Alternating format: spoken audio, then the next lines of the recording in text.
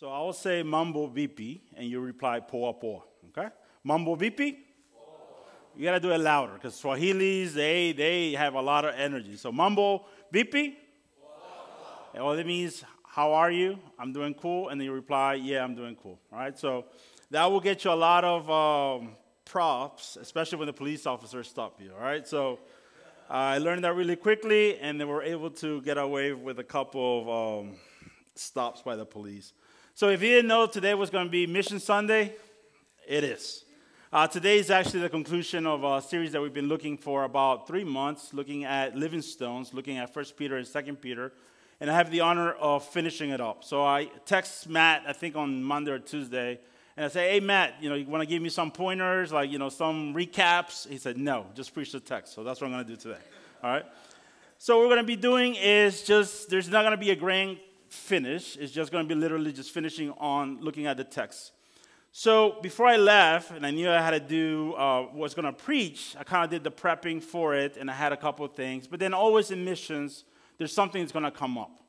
So one of the things that I was thinking and I was praying on is, what do we look for? Whether in life, whether in family and marriage and relationships, in finances, in church, whether they're long-term, medium-term, or short-term. And for me, as we look at life and you ask different individuals and you discuss certain things, there will be always something that people are looking forward to. One of the discussions I will have is like, I'm looking forward to being debt-free in about 2 years and a half, right? So that's a great feeling, right? Just not worrying about anything else, and then I can go on missions forever. Maybe not, right? Or for those of you that are thinking about graduating from college or successfully filling a master's or a PhD, or for the high school seniors going on their first year as a freshman. And some of you are maybe looking forward to being an empty nesters.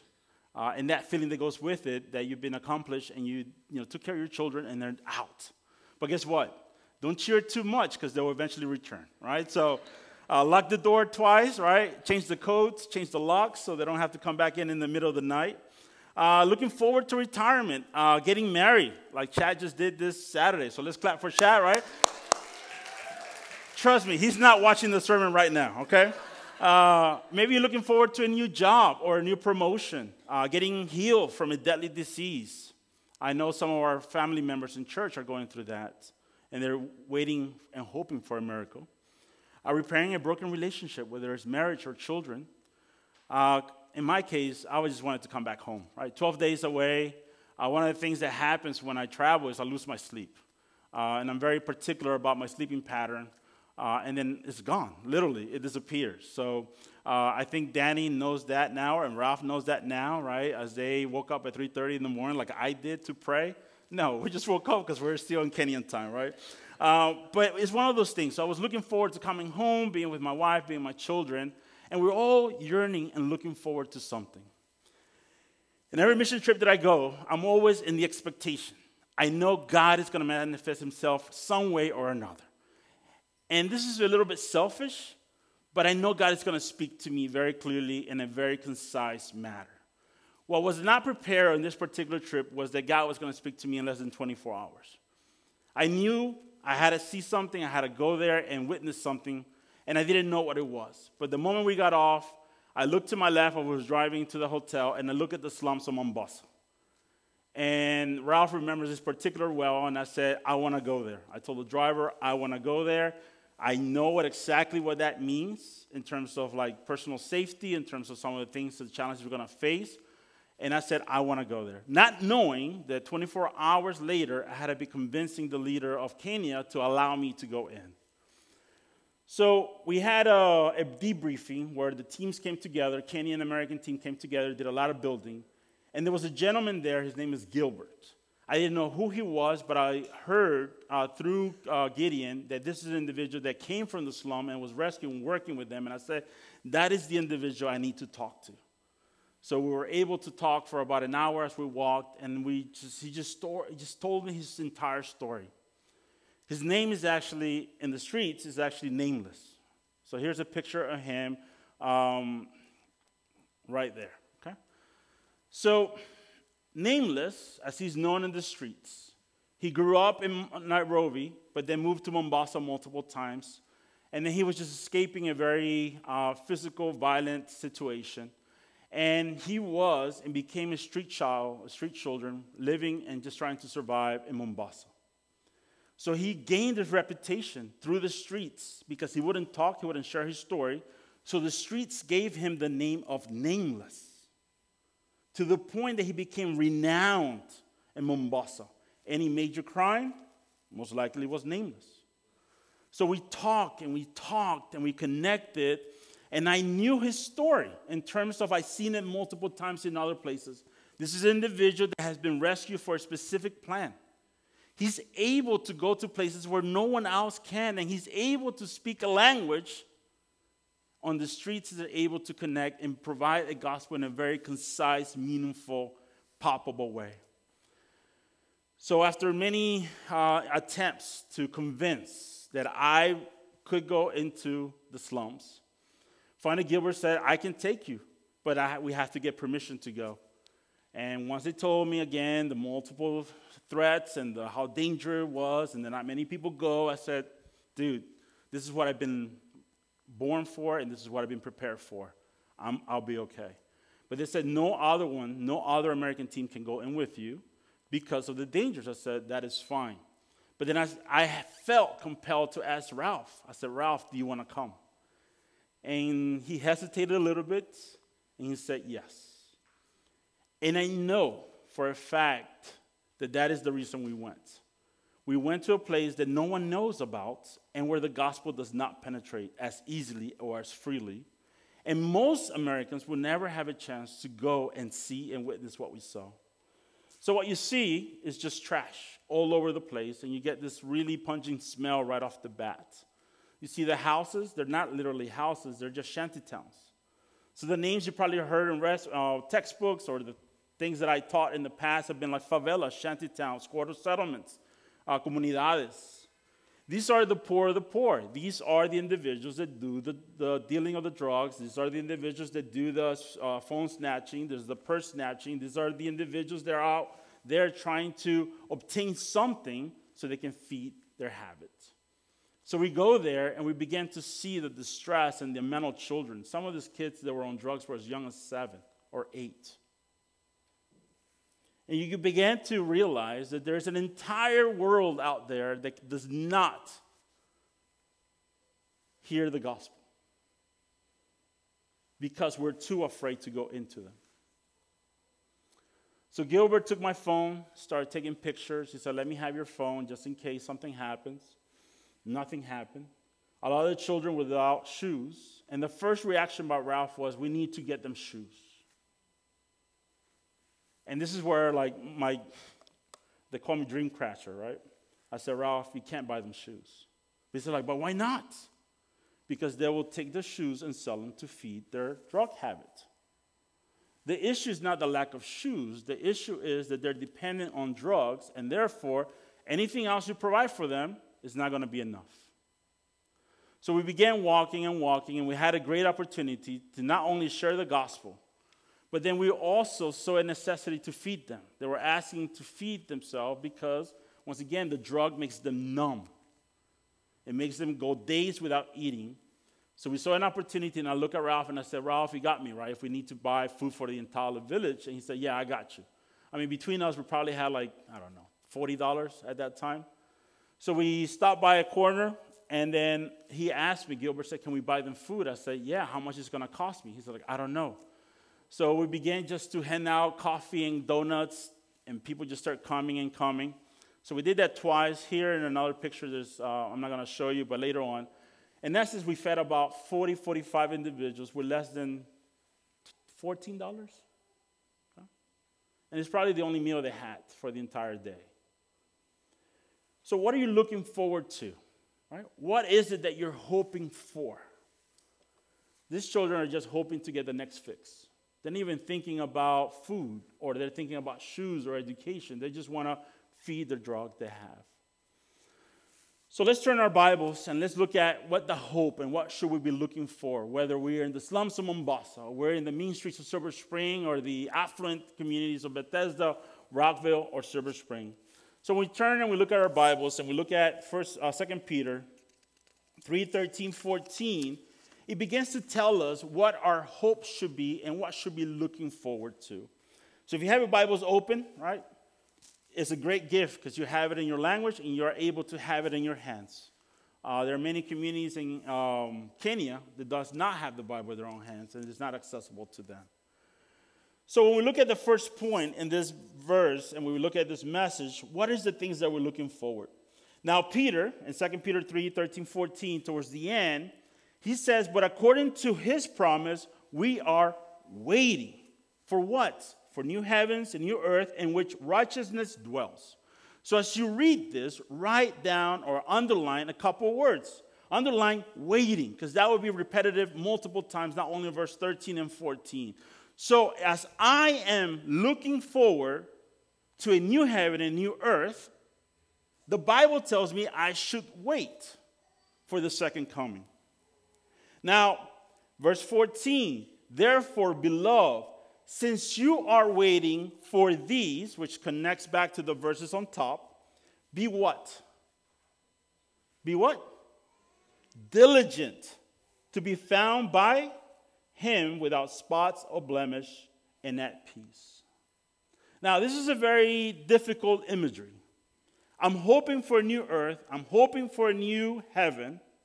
But as I am waiting here in this corrupt, sinful earth, with all this poverty and all this inequality and all these hardships, I need to prepare myself and be diligent.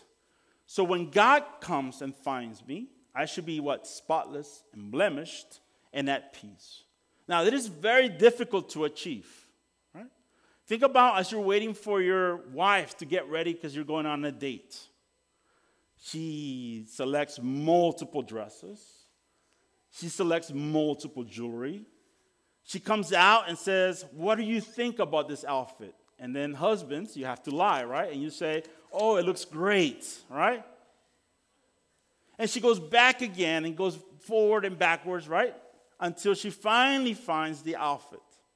Now, God is telling us in his letters, especially in 2 Peter and 1 Peter, this warning, constant warning, be aware, be diligent, be cautious. I'm reminding you of to be spotless and blemished and at peace. Now, the word diligent means having or showing care of consciousness in one's work or duties.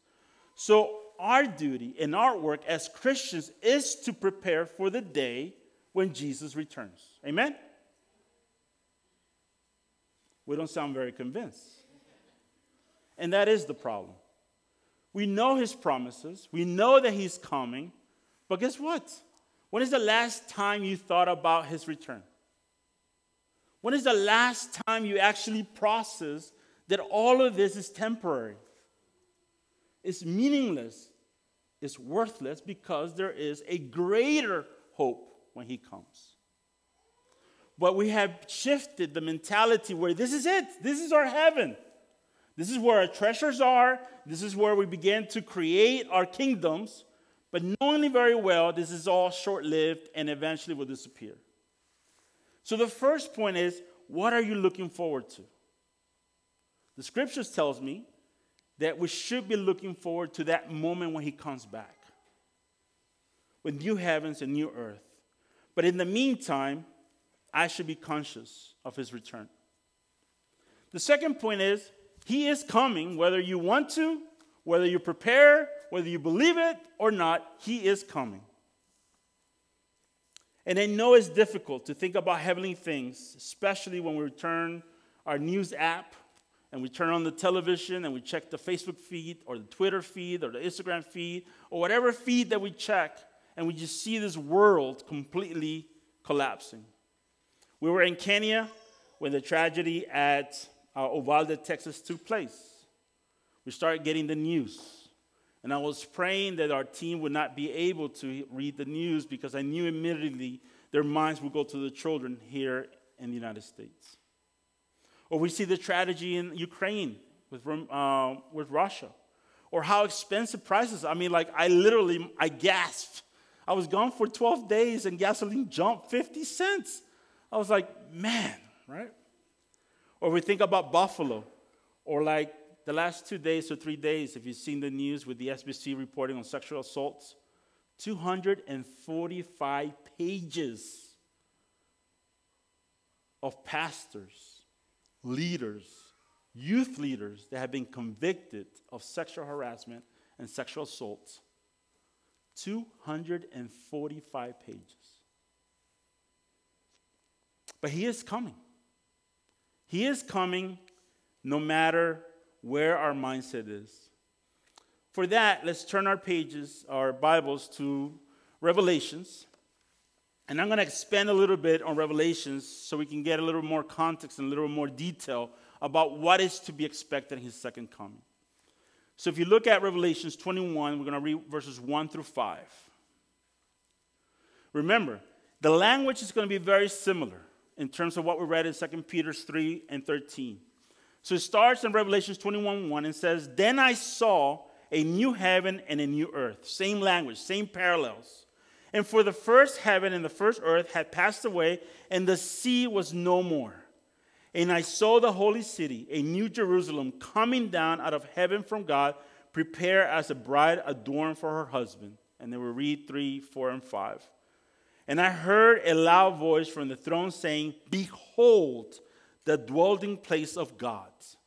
Dwelling in the same language used in 2 Peter 3:14. Parallels. So you can connect the dots there. "It is with men. He will dwell with them, and they will be people, and God himself will be with them as their God. He will wipe away every tear from their eyes, and death shall be no more. Neither shall there be mourning, nor crying, nor pain anymore, for the former things have passed away. And he who has seated at the throne said, 'Behold, I am making all things new.' Also he said, 'Write this down, for these words are trustworthy and true.'" That is the promise, that we will have a new beginning. That is what we should look forward to.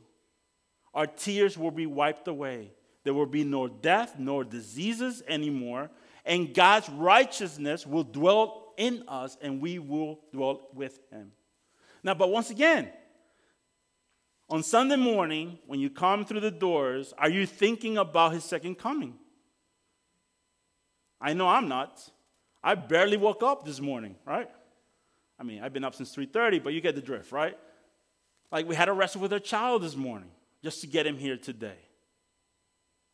So we're not thinking about this promise that God will come back for us. They will provide things that will be new for us because we're still focusing on what's on earth.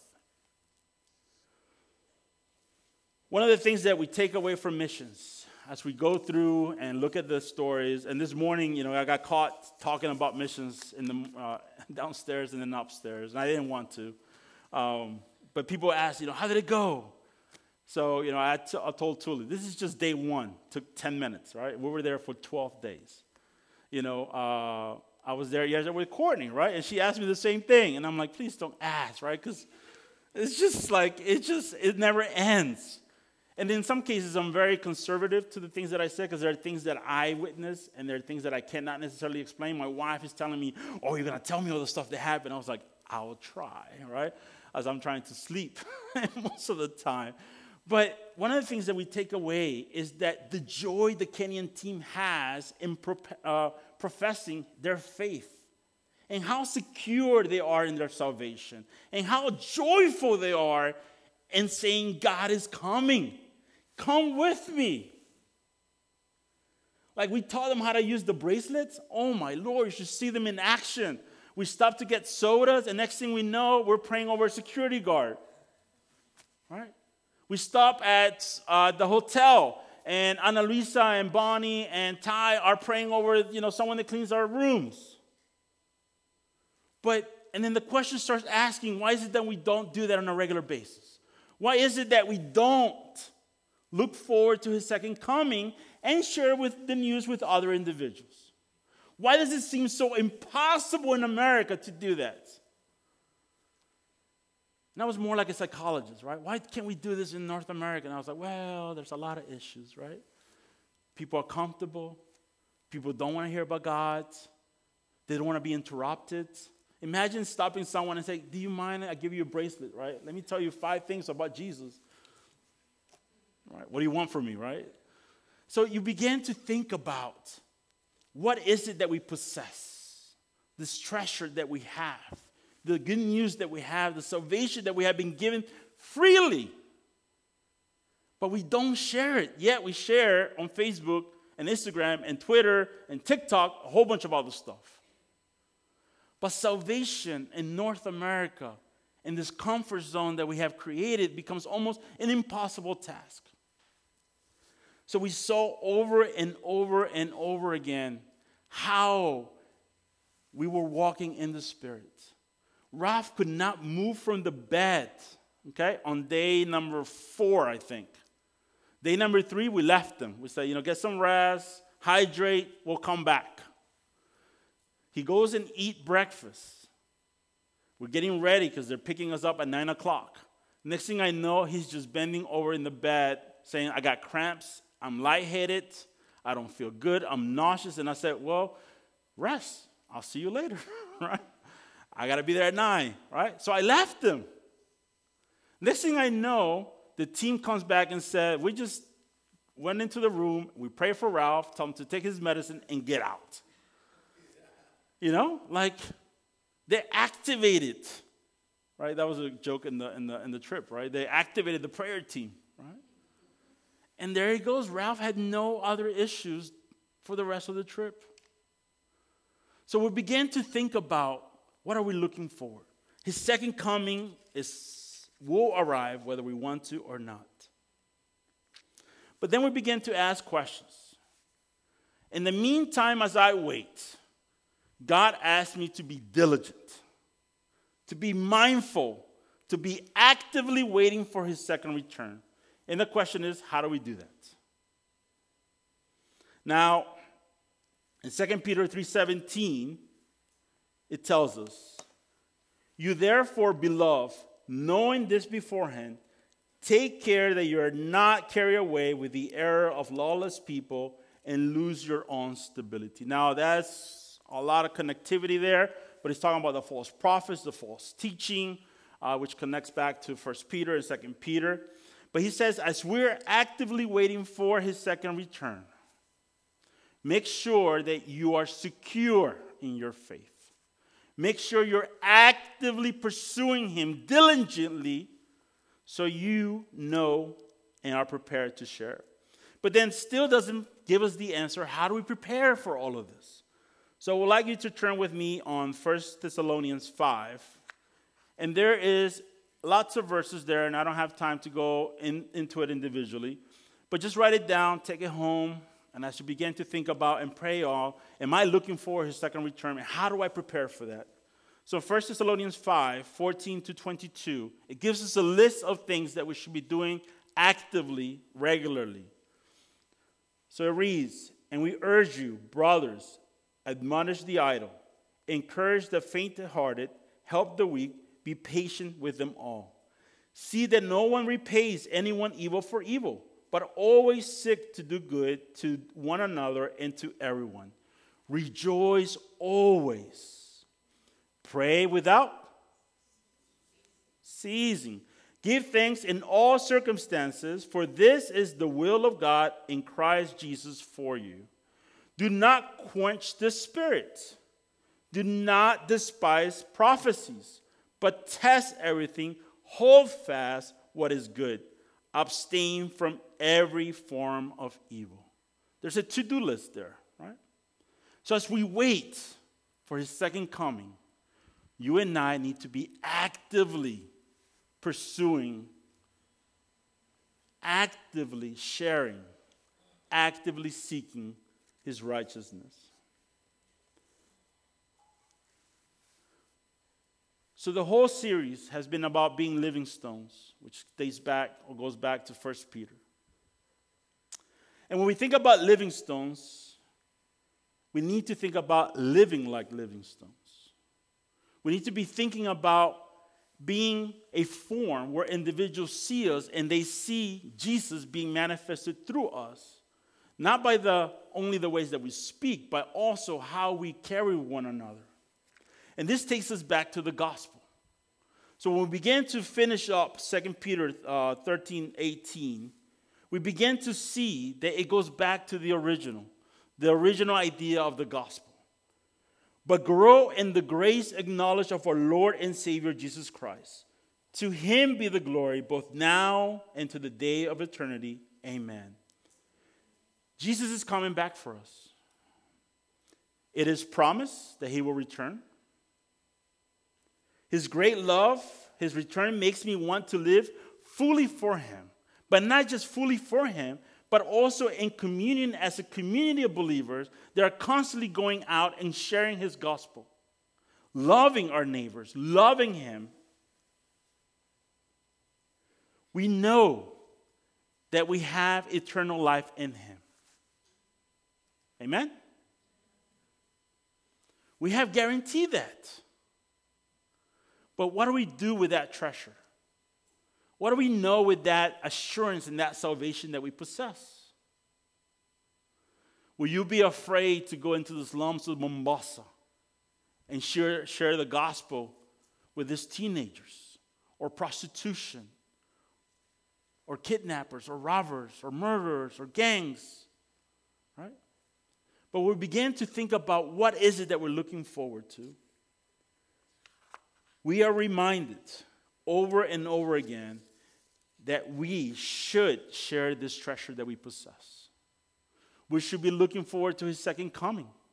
We should be actively waiting on him. But more importantly, we should turn to Christ. Dive deep into his scripture and prayer.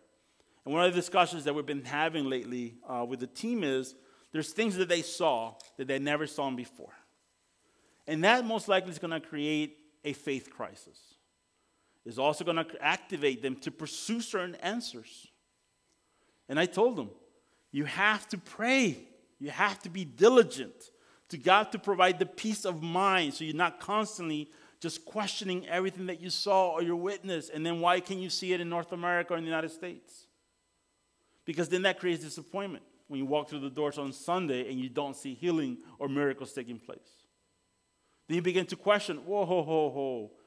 Why is God actively and his Holy Spirit actively functioning in these parts of the world, but not necessarily we don't see it, quote unquote, in North America? It is more about a question of us than about the location per se. So today, as we take communion, it's a good reminder to know that the gospel assured us and the gospel motivates us to pursue him, but also to share the gospel with other individuals that don't know him. Close your eyes in this morning and begin to think and analyze and examine your heart. What are the things that we're looking for as individuals, as couples, as families?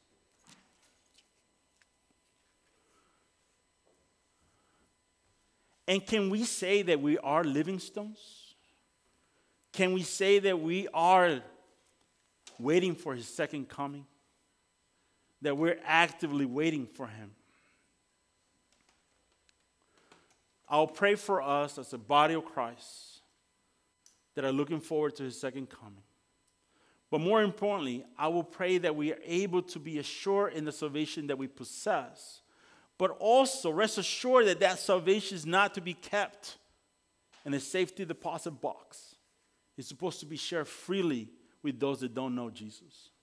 Father, this morning we come to you, in many cases with broken hearts, maybe questioning our faith, looking for answers, maybe not rejoicing in you, Father. Or maybe we have found new joys in your faith and the word and prayer and testifying and sharing the gospel. Whatever it is that we are, Father, we are reminded today that we're looking forward to your second return. That your second return is guaranteed. You are coming back. And we should be actively waiting for you, like living stones. And as we take communion today, and we're reminded of the sacrifice that he did in the cross. In 1 Corinthians, he reminds us that when we take of his communion, we're announcing to the world of his second return. We're announcing that he's coming back. Father, I pray this morning that we dwell in you, that we delight in you, and that we seek you with all our heart, our mind, our spirit, and our strength. Let's eat of his bread this morning.